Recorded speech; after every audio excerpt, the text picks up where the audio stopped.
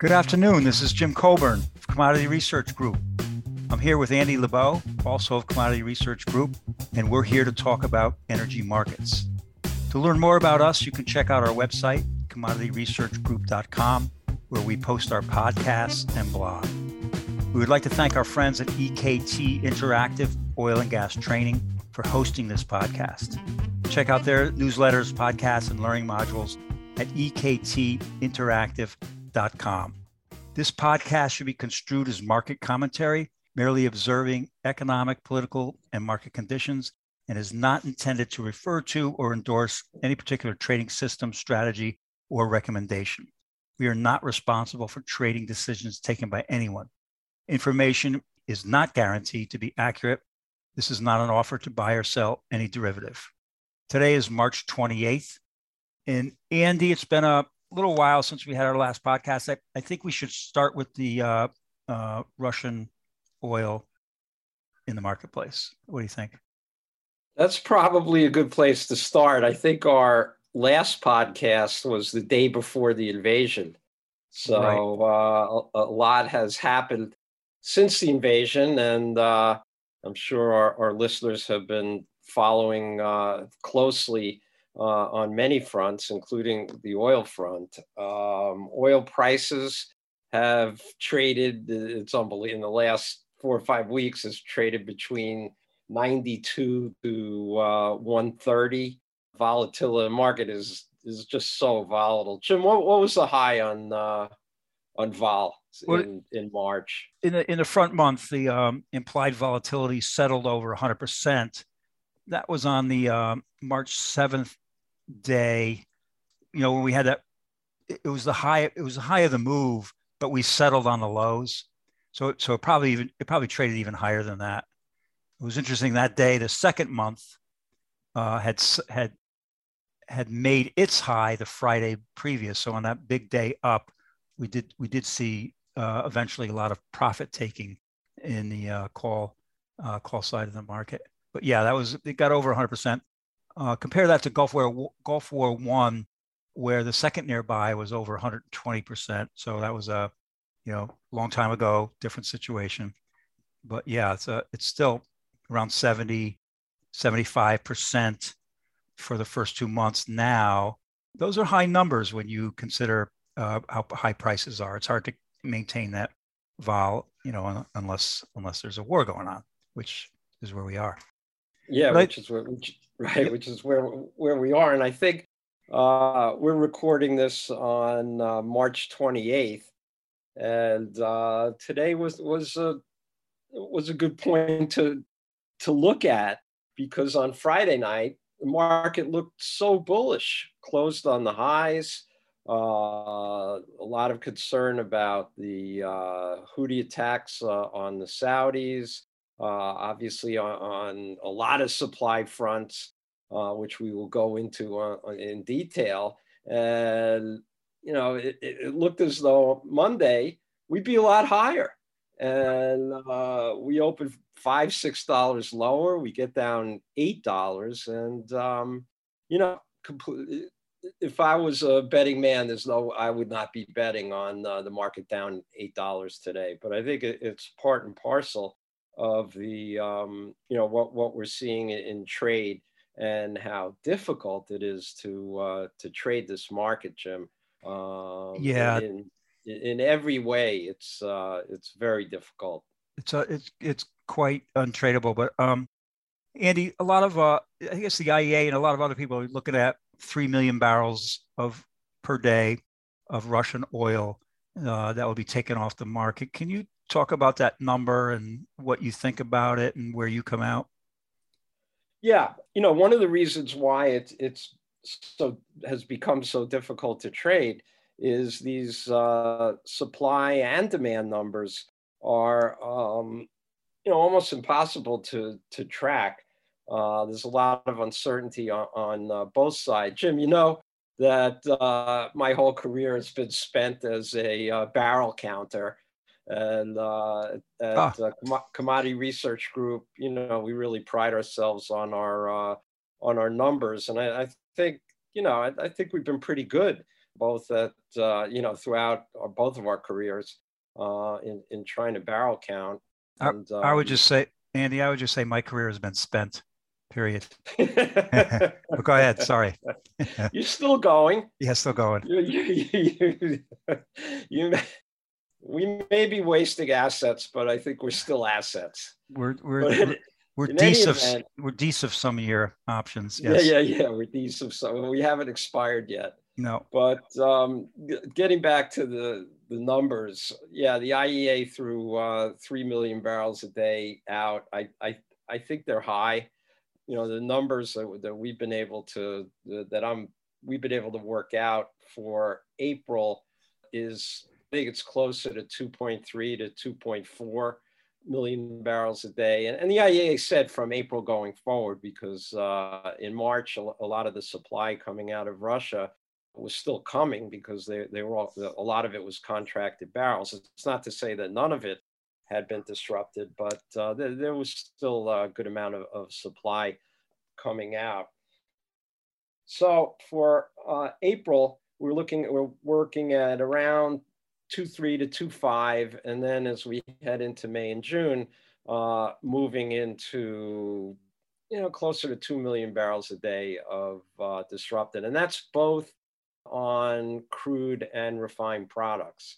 What has to happen here is the flows have to normalize somehow, and we think they will, but we think it's going to be later in the sometime into the third and into the fourth quarter, and supplies will probably normalize at a loss for Russia of about 1.5 million barrels a day. Almost certainly Asia is going to pick up some extra supply. It looks like, unless the atrocities grow greater than they already have been, it looks like the EU and Germany in particular is going to continue to take barrels out of the Friendship Pipeline, the Druzhba pipeline, but I still call it the Friendship Pipeline. So that oil is going to flow. Seaborne oil is going to be disrupted, no question. There's as we know, there's a de facto embargo and an official embargo from the United States and from the UK. So, working all this out is really difficult. You could look at where the premiums and the discounts are on the physical market and try to figure it out. But that's basically what our best guesses are. I think that as we head into the third, some of these barrels will probably go into storage. What's problematic for the Russians, of course, is as their exports are reduced, their production ultimately, storage will get filled, and their production is ultimately going to have to go down. And they're just now recovering from the cuts they made in 2020 after the price collapse. So I think the one thing the Russians really don't want to do is see their production go down, but I think that's going to be a inevitable event. So Andy, that's you're talking about, say, 1.5 down the road, say 2.5 more in April, right. And you're talking about a total market of about 100 million ish. Right. So how do you make up those barrels?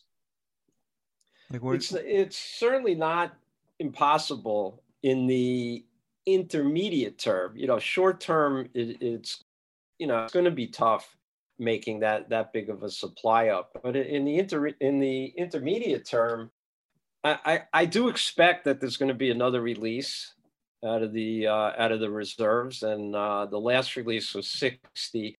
The administration is indicating it could be even higher, but let's say another 60 million barrels are released. I know that some of the banks have been poo-pooing that, but 60 million barrels over a quarter or over 4 months, that's a decent supply number. So there's certainly that. And let's look at, and I think that non-OPEC in the second quarter will probably eke out, it might be able, again, second quarter might be able to eke out another zero point 0.3 to maybe 500,000 barrels a day extra. And finally, there's a demand side, Jim.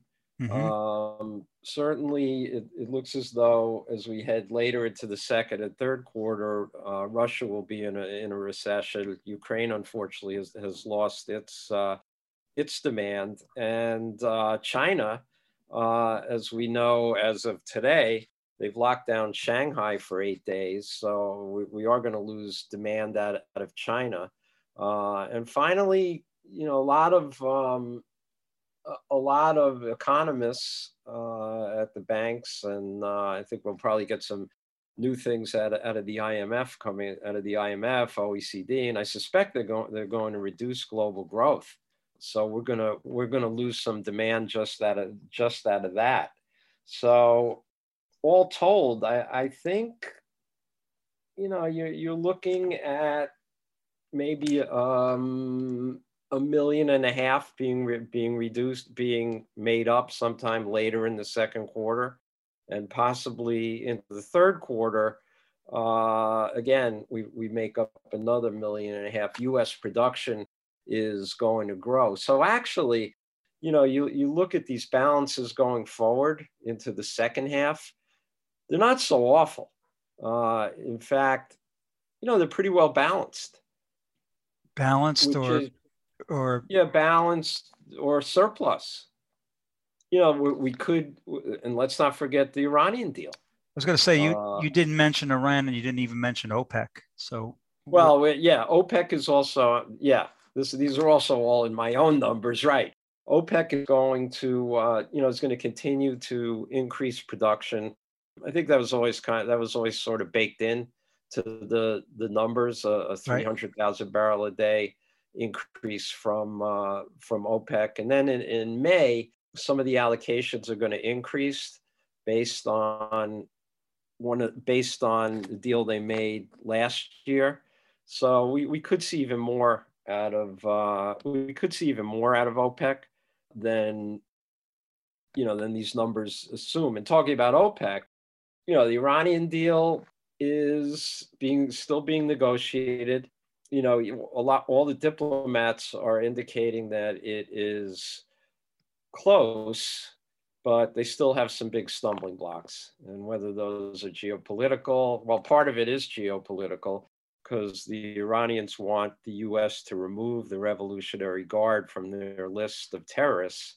And, the U.S. is balking at that. So, I think the deal is going to get done. It's just a matter of when. And looking at our, balances, given our best guesses for OPEC, no increase, no Iran deal for now.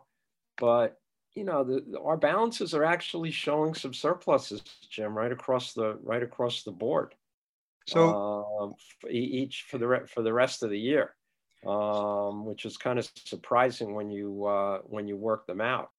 So OPEC is looking at your numbers, and they're saying, yeah, they probably are. But I've cut demand, I've cut non-OPEC. Right. I've added some reserve barrels, and the numbers are what they are. But they could be off by 500,000, 2 million. Of course. That's a dilemma. They could be way off, and I think, and why it's so difficult to trade. Also, we have to note that inventories are really low. So all of this is coming on the backdrop of very low inventories. The IEA is saying that inventories are 300 million barrels below the 15 to 19, I think is the average. I mean, they're much too low, historically low, way too low, whatever you want to call it.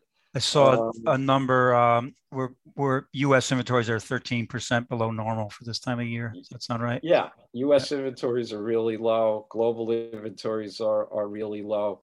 So I think the key, if we're wrong, and certainly we could be way wrong, as I said, on any single number.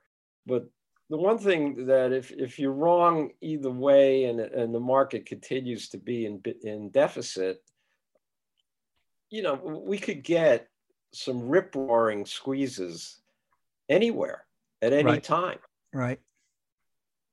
I mean, you and I have been through some unbelievable squeezes at Cushing, as we head into the summertime. Yes. April, May, June's, and I think that the key is that the market is we're in dislocation. There are flows changing, and will continue to change. So when you're in this period of massive dislocation, you're going to go from, could go from shortage to surplus right back to shortage. There's unbelievably something happened where we shipped the middle distillates out of the Northeast to Europe. It went from us to them.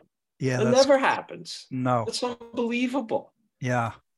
So trade, the trade balances. I mean, trade patterns are shifting all over the place. Right. Yeah. So it means big dislocation, and we've seen big backwardation. I mean, we've seen massive backwardation, certainly on the Brent side. On the gas oil, it went hundreds of dollars backwardated. Heating oil, was close to 40 cents a gallon backwardated. So we've seen these already.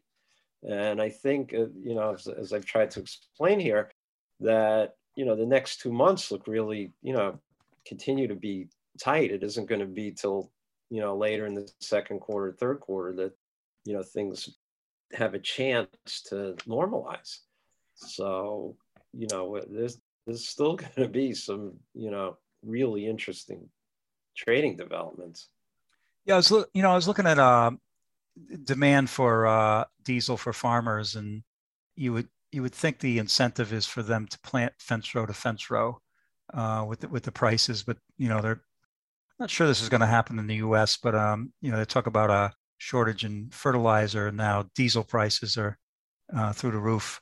I'm just wondering, is that enough to reduce the amount of acreage planted? Again, I don't know what the budgets look like, or the incentives. Maybe farmers not only hedge their crops, but they hedge diesel as well. I don't know. Yeah.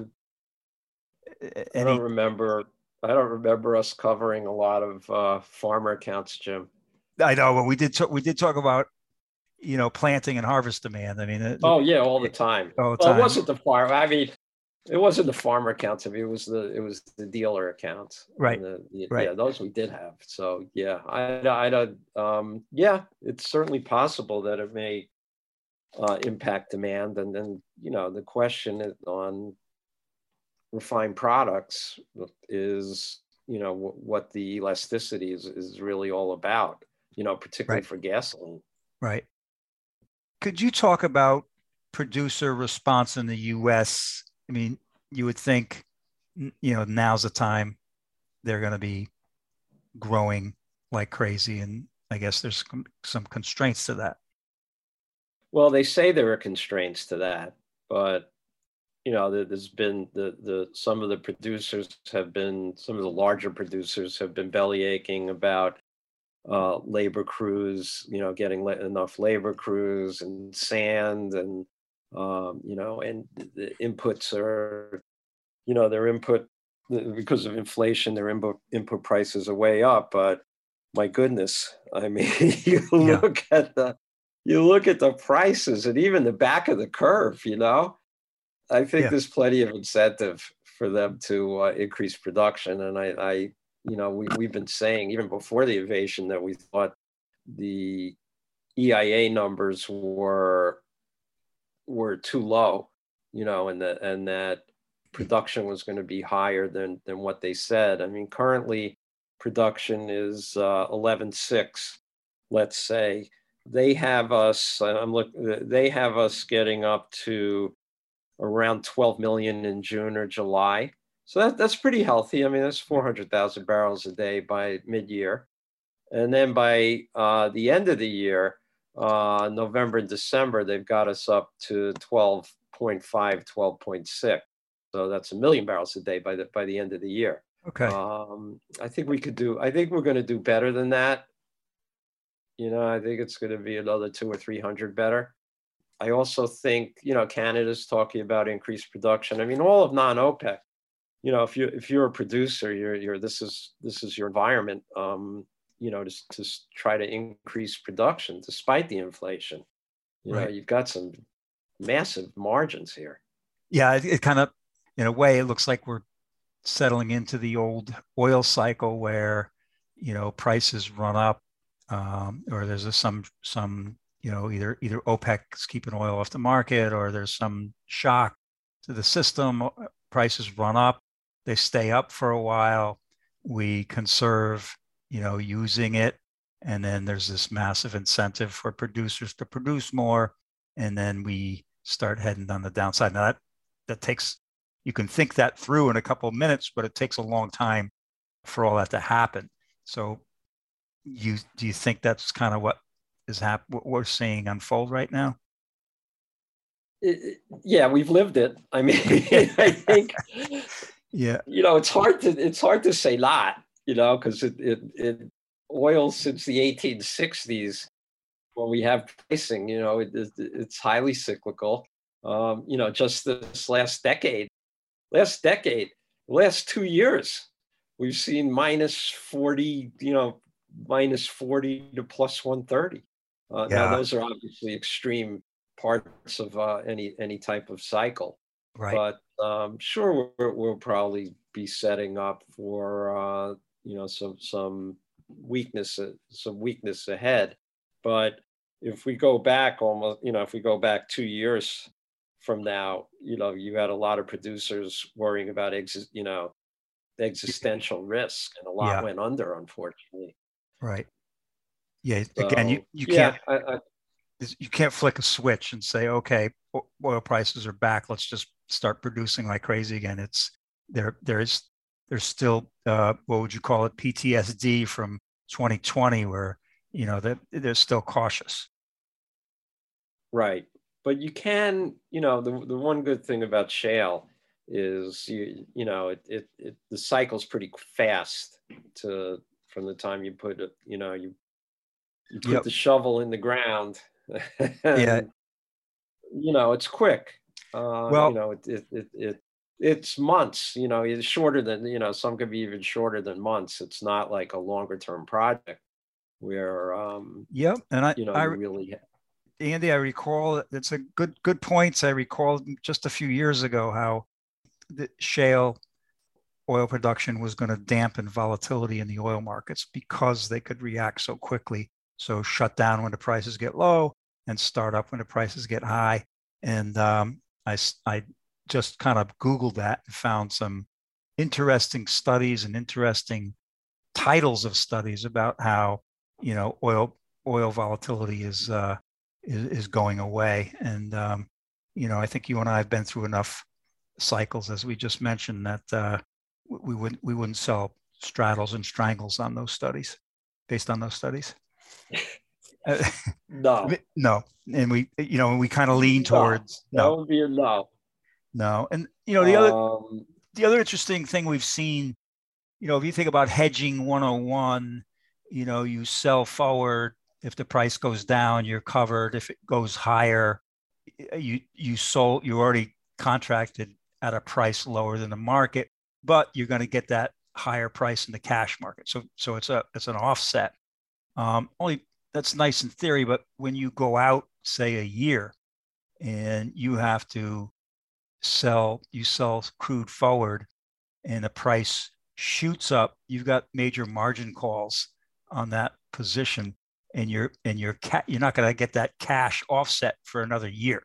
So we've seen this happen with power companies in Europe, even pre-war, and I think some of the oil companies, I would guess, are looking at, in this rally, are looking more at buying puts as a strategy rather than selling futures, because of the the known. You buy a put, you know exactly how much you're paying for it, no matter what happens to the price, and you get downside protection. Not as good as protection as a futures contract, but you don't have to worry about making margin calls.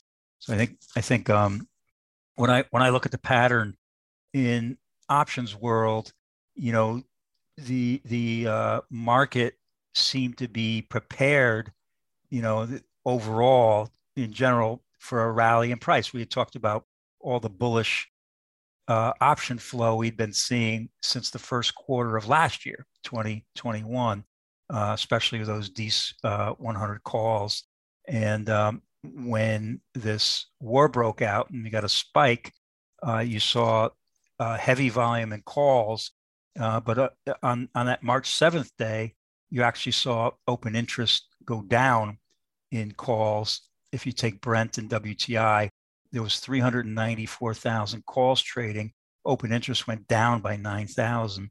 And on the put side, there was 192,000, so a lot less, and 41,000 new contracts opened up. So you could kind of see that a market that was prepared for fundamental reasons for the market to go up, and then they got the spike and they say, okay, we'll take that, and they got out.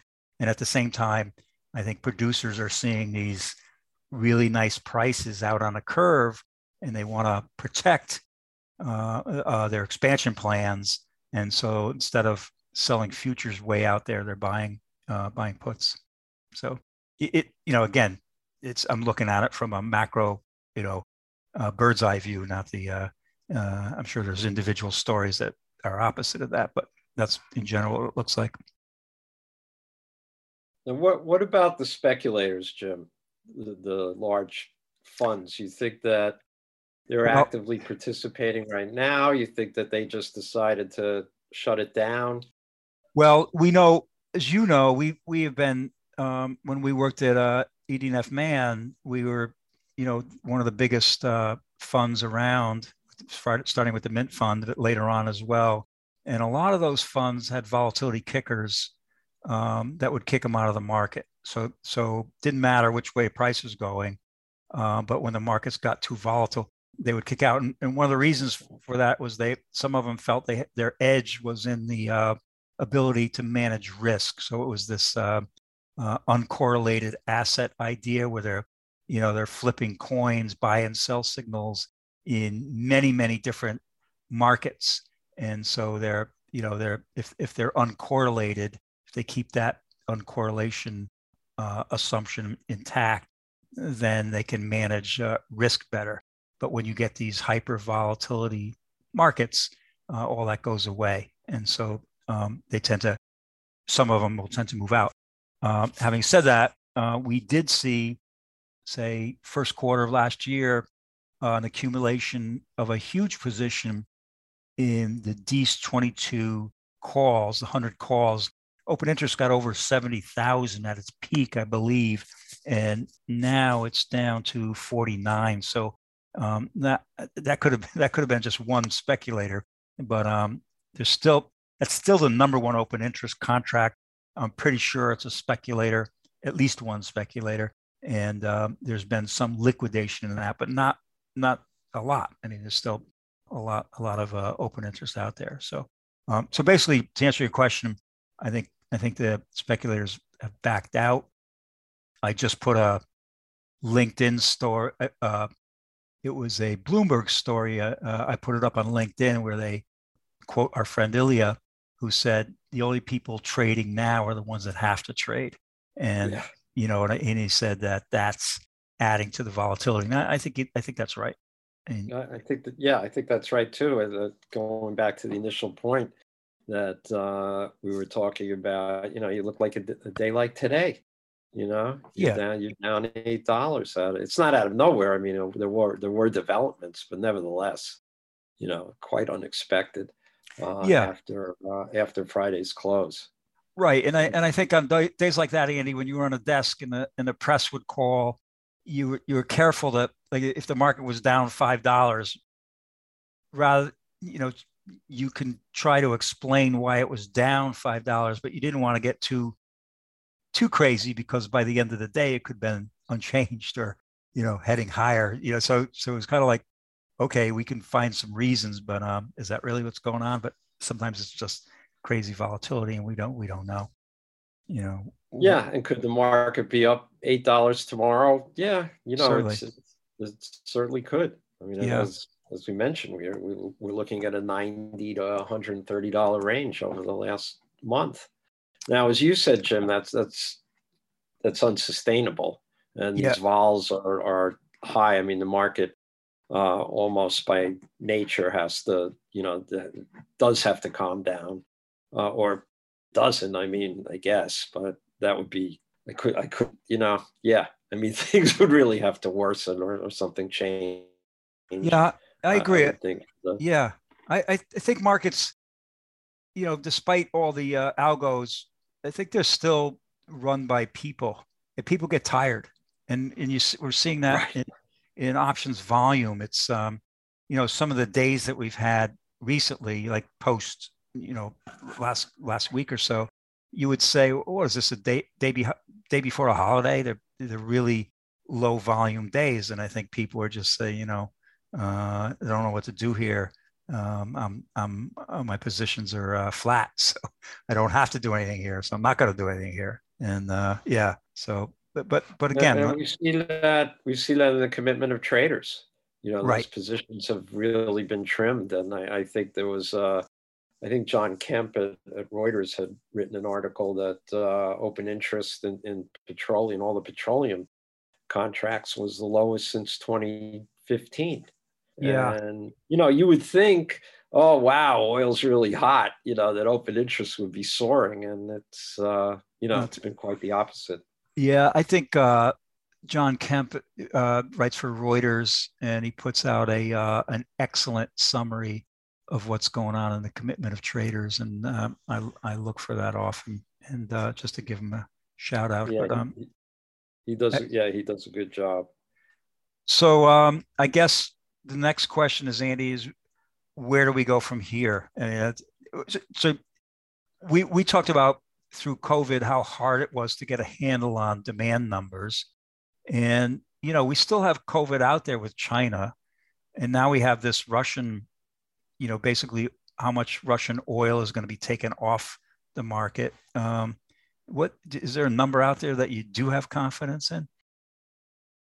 On a price basis, Or just give me a price, give me to be perfectly honest, no. I mean, I look at the balances, and I would think, some of the war premium or volatility premium should come out of it, and the market should start moving lower. Under, maybe even under 100. That could happen. But as I mentioned, there's so many, there's so many moving pieces that are so large that it's really, you could be wrong, everywhere. right. So what I think, however, is that there's certainly, could we make new highs? Yeah, we could make new highs, because as I mentioned, that with this dislocation over the continuing into April and then into May, there could be squeezes in certain products, certain futures. We already had one, sort of had one in heating oil and gas oil, and I'd really be, that would not surprise me to see something like that. It might be a short-term event, but globally, it could happen anywhere. Yeah, I listen. If you listen to these podcasts, how I am biased towards the buy side of options. I like being able to take a position in a commodity market with a known quantifiable risk. After Gulf War I, when the vol was up 120% on the second-year buy, and the initial bombs dropped, and there was not a significant response from Iraq, sort of as it related to the Saudi oil fields, volatility collapsed to about 85%, and we got our customers to sell options. We said this is, very little response. This is a market that hasn't, vol should be a lot lower. And so we got a few customers aggressively short, and they wrote it down to from 85 to about like 20-25%. So it was a huge year. I gave out a lot of option trade of the year awards that year. But the point is, I don't feel comfortable suggesting something like that here, because it's, there's not this one event type thing that's going to stop the volatility. It probably will dampen as we go on. But again, like you said, there's going to be very possible of these intermittent spikes along the way that's could be deadly, hazardous to you know what, Jim? To your trading health. Yeah, I mean, we're obviously, we're in the middle of a storm right now, and every now and then, if the storm is bad enough, you get these rogue waves that come in, and amidst the other big waves, Yeah. So I think it's certainly possible that we see one of these rogue waves come into and be hard to predict exactly where it could be. I guess you could see it coming. You could see that wave come if you study hard enough, but you don't want to be on the wrong side of that. But going forward, what would be the most bearish case you could make, say, going in, say 4 or 5 months from now? I mean, Iran's back on the market, the economy slows down. What else? Quote unquote peace in Ukraine. Yeah, peace. Sanctions are lifted, which I don't think is going to happen anytime soon. I don't see that happening.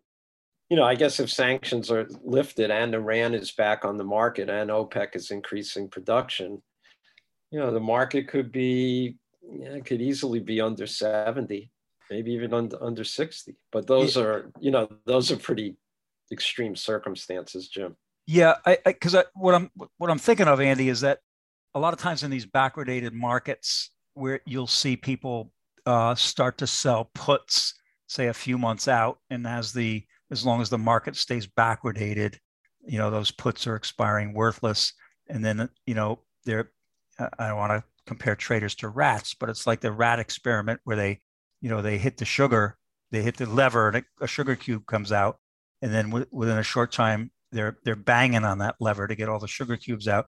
You get a trade like that works 1 month, then it works 2 months, then it works 3 months, and people start loading up on selling puts into this backwardated market, and then all of a sudden it collapsed. So I'm just trying to get a sense of what it might take to get something like that happen, but it's down the road. Yeah. So we will continue to have a lot to talk about over the rest of the year. I mean, another incredible year. Another one. Yeah, we thought we were getting back to normal barrel counting, but it's not. Yeah, 21 got us a little bit back to normal after 20, which was also one for the books, and now we've got another one for the books 2 years later. One last question for you, Andy, before we cut out, and that is, we do these podcasts oftentimes after the EIA monthly report, and then sometimes after the IEA and OPEC report. This time we're doing it a little earlier. They're out in a couple of weeks, I guess, or next week maybe. And what do you think what kind of revisions are they going to make to demand in their reports? Would you? Well, the IEA already took demand down by 1 million barrels a day, which we're pretty close. Our numbers are pretty close to that. And that's for this year? OPEC didn't. For the rest of the year. OPEC didn't, but they're going to have to. So I think we're going to see, OPEC make serious downward revisions, and probably the EIA, who did make some revisions on production, on non-OPEC production, because Russia's clearly not growing this year like everyone had expected. Right. So, they'll probably, I can't remember if they made downward revisions on demand or not, Jim, in the last report, but yeah, I think they did. Almost certainly they're going to have to. They play catch up if they didn't. Yeah. Yeah. Okay. Right, yep. Go ahead, Andy. I think we've got to wrap it sum up. it up. Yep. We went through a lot. So the only thing I have to add is if you want to get a hold of me, it's alebow, ALEBOW, at commodityresearchgroup.com. Yes, and we'll be posting this podcast on our website, commodityresearchgroup.com. And also Andy and I posted on our LinkedIn pages as well, which seems to get a lot of interest. Yeah, look for us on LinkedIn. Terrific. Thanks, Andy. All right, Jim.